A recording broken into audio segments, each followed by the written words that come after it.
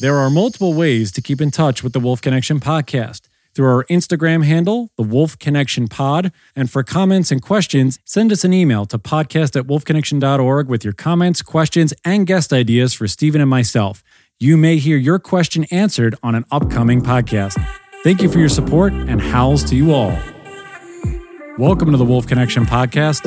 I'm your host, John Calfin. Let's talk about some wolves. Joining me for Wolf Tales today is our lead of pack behavior, Renee Alfero. She works with the animals very, very closely, along with our manager of pack services, Elena Albanese. So Renee, just give everybody an insight of how you got to Wolf Connection, because you have been here for, I believe, 13 years we were discussing. So just tell everybody your journey and how you got here. All right. Well, thank you, John, for having me on today. Good to be back after some time. How I got here is quite an adventure in of itself. All the way just dating back from my childhood of, being involved in horses a lot from a young age, to living on a ranch, out here in the greater Acton area. Everything that led me to being homeschooled and going to college early. I ended up getting into the Moorpark College Exotic Animal Training and Management program very early on, which towards the end of that journey is when I met Teo Alfero, who was just starting Wolf Connection back then. We didn't know each other at the time, and two of the wolf dogs that he had, and it drew me in instantly. I never knew what a wolf dog was or had seen one. Growing up here in Southern California, we don't have wolves in our zoos, so I was never really exposed to them. But when I saw these two wolf dogs, I just instantly knew there was something different and special about them. That journey started almost 13 years ago of meeting Teo with the co-founder, Tala, a wolf dog who helped start Wolf Connection, and her partner, Wayo. So because you've had this long and winding journey, what are some of the things that you have seen change in yourself, both personally and professionally, since being with this organization and dealing with these wolves and wolf dogs? How long are these wolf tales again? To go into what has changed, I would have to say absolutely everything about myself has changed and grown in some way. Just really that true finding oneself and understanding where, I fit in the universe, being guided by working with these animals, but also equally working with the humans. We're a pack within ourselves. We're a people that come visit. They might come for one time, but they're still part of the pack, because they're here, they're with us, they're with the wolves, they're on the land that is these wolves' forever home. And even if it's years that I know somebody, or it's a 2.5-hour visit that they're here for, there's some level of impact. So I have definitely learned so much about communication and patience and resilience, and the list goes on, between the animals and the humans. So we were going, when we went to Yellowstone, and we've had episodes about our trips to Yellowstone, and you were there previously before myself, and Elena and Stephen. We all went as a group. What were the things that hit you on our most recent trip that maybe didn't hit you on the first couple of times you went? And how did you see the similarities of the wolves that we have here with the wolves there? The trip that we did together was definitely more pack mentality of us going there. Elena and I came along to support the process of the growth of the podcast and doing different interviews, with you, John, and Stephen. And because the previous times I went, it was in support of Teo's book, the Wolf Connection book. It was then hosting people there and kind of helping them get an experience at Yellowstone. And then the other time was me and Teo actually speaking there in the park. So this time was a little bit more fluid in the fun zone, I guess you could say. And it was also pre-spring. The other times we were in the dead of winter. So it was a very different environment. This last time we went, a lot easier to move around, I could say. Not as freezing. Still cold, but not as bad. But this time it was really interesting because, we work together, but we also have a friendship. We've become our own pack, and with Elena and Steven. So it was really a fun journey to watch your guys' experience for your first time in Yellowstone. And we saw wolves on day one. And it wasn't just seeing wolves on day one. It was like watching a whole dynamic of ravens flying through and then a coyote yipping. And then suddenly this pack of wolves just comes through this valley right into the dead of view. I mean, that's something that you see in some masterpiece of a documentary, and that was like day one. It was in the morning of our first day there. It was crazy. And I got so much joy out of, helping like find our way through the park and helping set up the scopes and just kind of getting ready to see, like anticipate what's going to happen and be ready to be watching in that moment.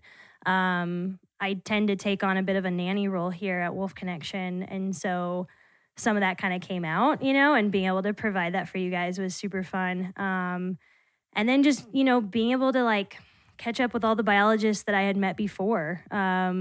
And just kind of going through that journey of what had started of a research project for the Wolf Connection book has now, catapulted. You guys took the horns of the podcast and then furthered those relationships. And it's just so cool how things like that around here at Wolf Connection happen, where it's like maybe one drop hits, but then there's this massive amount of ripple effect that it might not hit immediately, but it totally comes full circle, and, there's no limits on what's possible.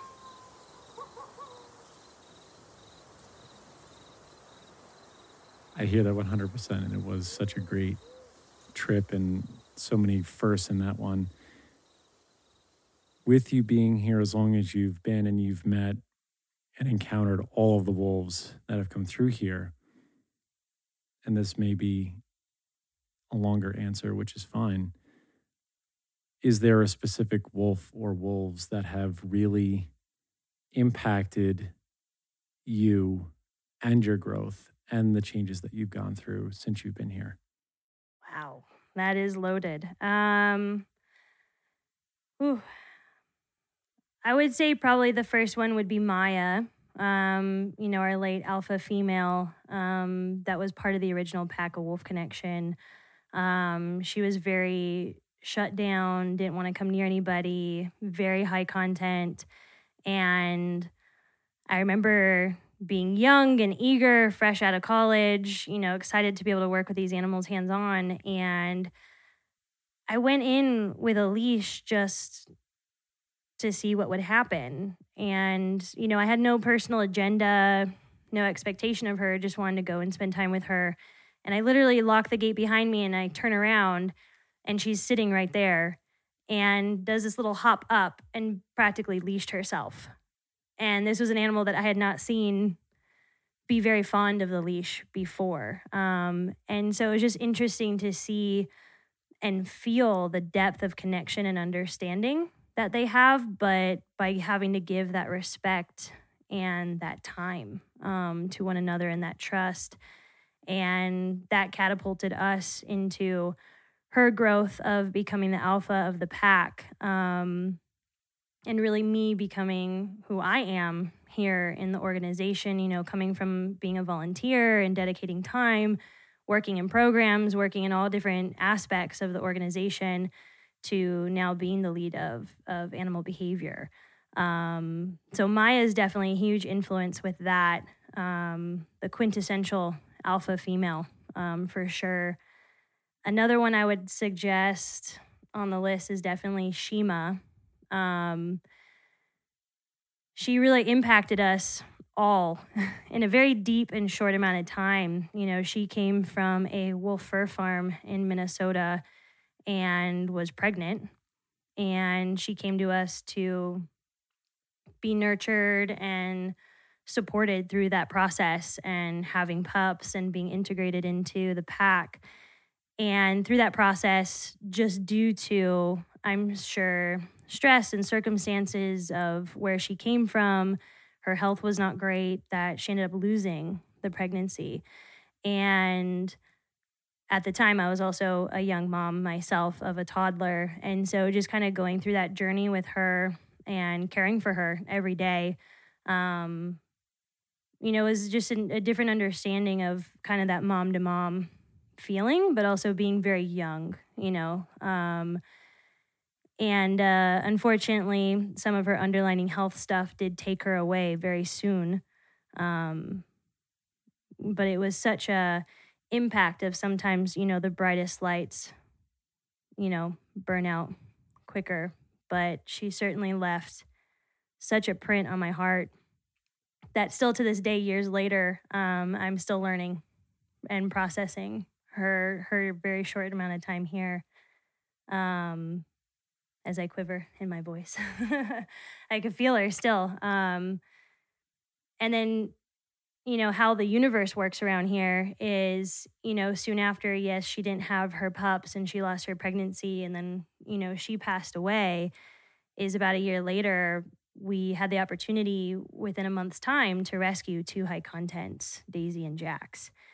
And it was almost like the universe was still bringing us her pups in a way. And it was the first time for us to really have youngsters like that, at 3 and 4 months old, to find their path in the pack. And so caring for them every day, I learned so much about, such a small being can have so much power, and even though like for Daisy being so young and, a lot of things that were told to me when I was a kid is that you're young, you don't have enough life experience, you haven't worked enough, you don't know anything. And those are obviously projections, but, looking at Daisy, when she came at 3 months of age, man, that creature knew what she was. Like she knew she was a wolf and through, and she wasn't going to take any other answer. She was confident, she was fierce, she was sweet. She would engage with you when she wanted, and when she was done, she'd just do her own thing, and it was without apology, it was without anything, because there was no apology necessary, and it was a great lesson for me that, all those things that people want to say to you is there's still things that that are true inside of you and your heart and your mind and your soul that, it's a lot about trusting yourself. And I'm getting chills as I say this. So much about trusting yourself and your own instincts, which isn't usually supported in our society, that, we have the wisdom within ourselves. And if we can tap into that, it doesn't come from the outside, it comes from within. Looking to support Wolf Connection or sponsor one of the wolves in our pack? Just go to wolfconnection.org, click on the Donate tab, and find out more information.